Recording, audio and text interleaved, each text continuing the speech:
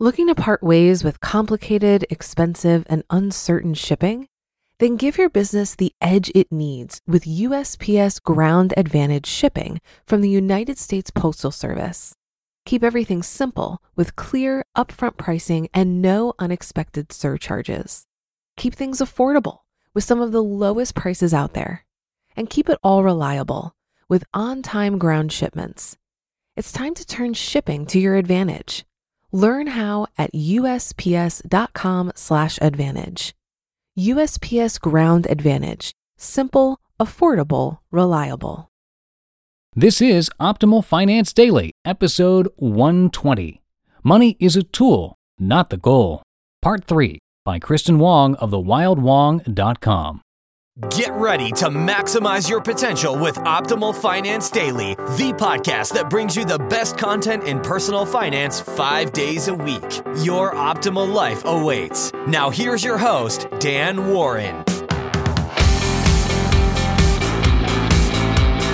And welcome back, everybody, to Optimal Finance Daily, where I read to you from some of the very best personal finance blogs anywhere. And today, I've got a post from Kristin Wong. It's the last part in a little 3-part series. Now, I read part 2 of this series yesterday. Part 1 was a couple weeks back. It was actually in episode 110, so you might want to check that one out too. And while you're out there checking out podcasts, if you like what you hear from this show, if you like our format and the content that we're giving you, you're also sure to love Optimal Living Daily and Optimal Health Daily. They're very similar to this show, but with different hosts and more content. So please check those out as well. And I'll keep this intro nice and short for your Friday today, so let's wrap up this series now from Kristin as we optimize your life. Money is a tool, not the goal. Part 3 by Kristin Wong of thewildwong.com. Once you know your values, it's pretty easy to establish your financial goals. If family is important to you, your goal might be to provide your kids with a college fund. If you value your career, your goal might be to save up money so you can pursue a certain career path. Of course, you can have multiple values and multiple goals too. Giving your money a purpose is the fun part though. After that, it's time for the legwork. Once you figure out what to use your money for, you have to learn how to use it. There are a few things that have helped me most in using money to reach my goals and keep my spending in check. Think of it as a mini user's manual. Treat your goal like a bill.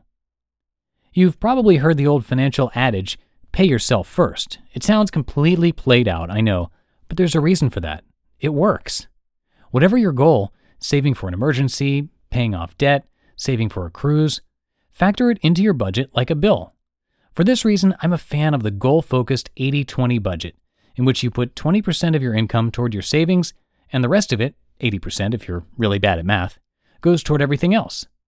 It's a simple way to budget, and you can adjust the numbers to favor your goal depending on your expenses. Whatever your own percentages look like, the point here is to prioritize your savings by treating it like a bill. Prioritizing your discretionary spending. Have you heard of Warren Buffett's avoid at all costs list? Sit back and let me tell you a story.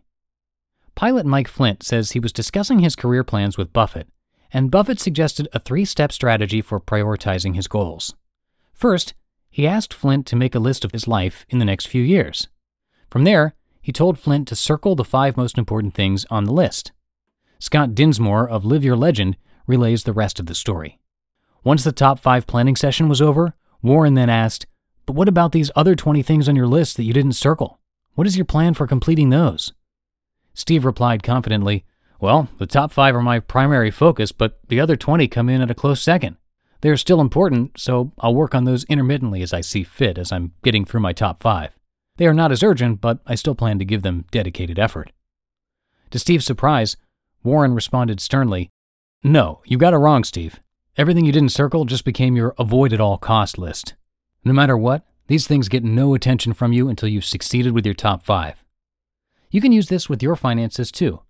Make a list of all of the discretionary expenses you enjoy. 25 is a lot, so maybe start with 4 or 5.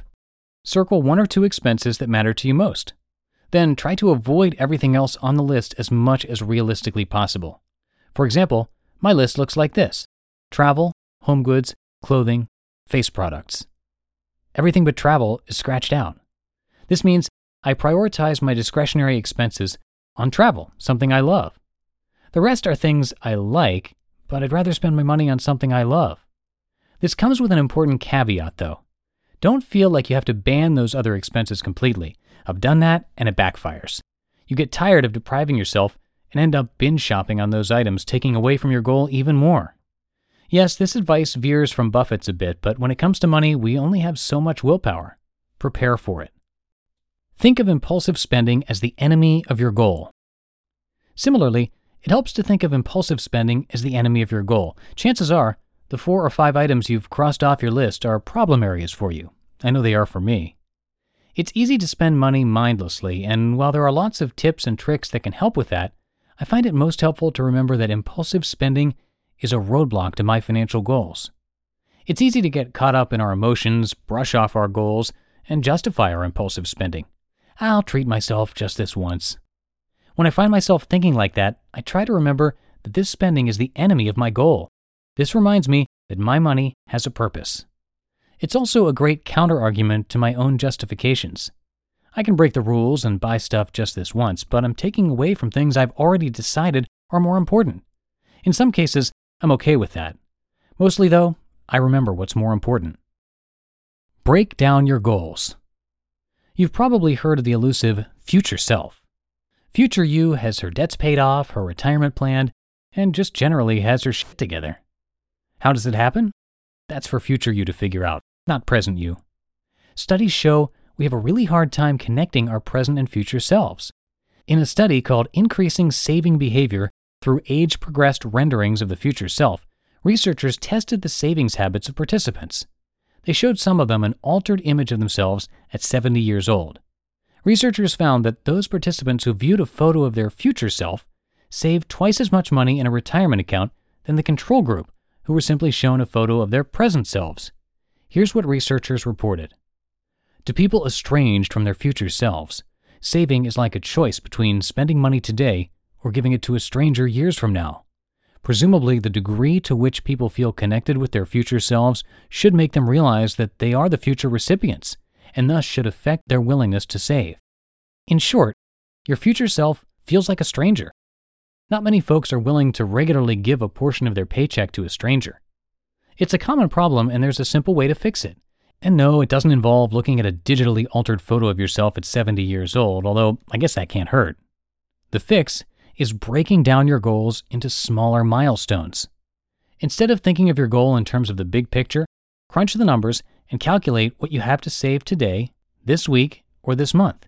For example, a goal to pay off $5,000 worth of debt in a year becomes a goal to save $13 a day, which is much more digestible. It's also a lot more present. You're doing this today, not this year.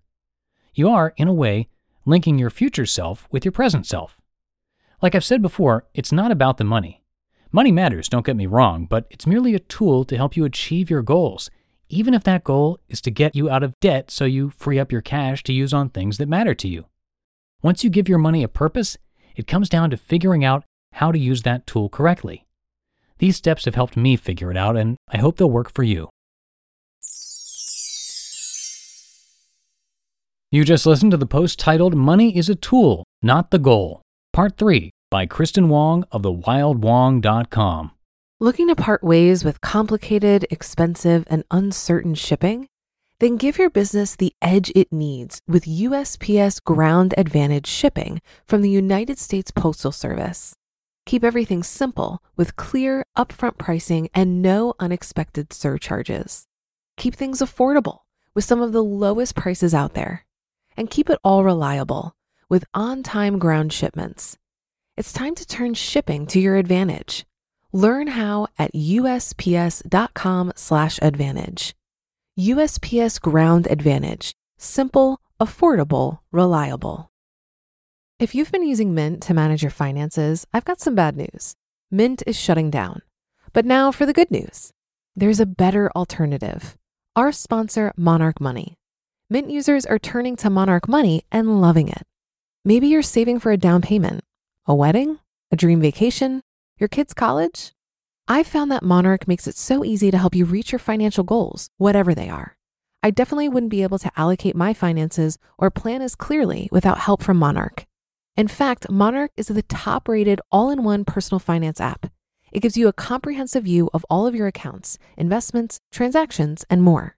Create custom budgets, set goals, and collaborate with your partner. And now get an extended 30-day free trial when you go to monarchmoney.com/OFD. After trying out Monarch for myself, I understand why it's the top-rated personal finance app. And right now, get an extended 30-day free trial when you go to monarchmoney.com/OFD. That's monarchmoney.com/OFD for your extended 30-day free trial. And that wraps up Kristin's 3-part post. I hope you got a lot of value from that. And if you find a lot of value in this podcast, it would be a wonderful help if you would check out our other 2 podcasts as well. That would be Optimal Living Daily and Optimal Health Daily. Supporting those shows helps to support this one as well. And that's another week of Optimal Finance Daily in the books. I'll be back with more posts for you next week, so have a great weekend. And I'll catch you on Monday where your optimal life awaits.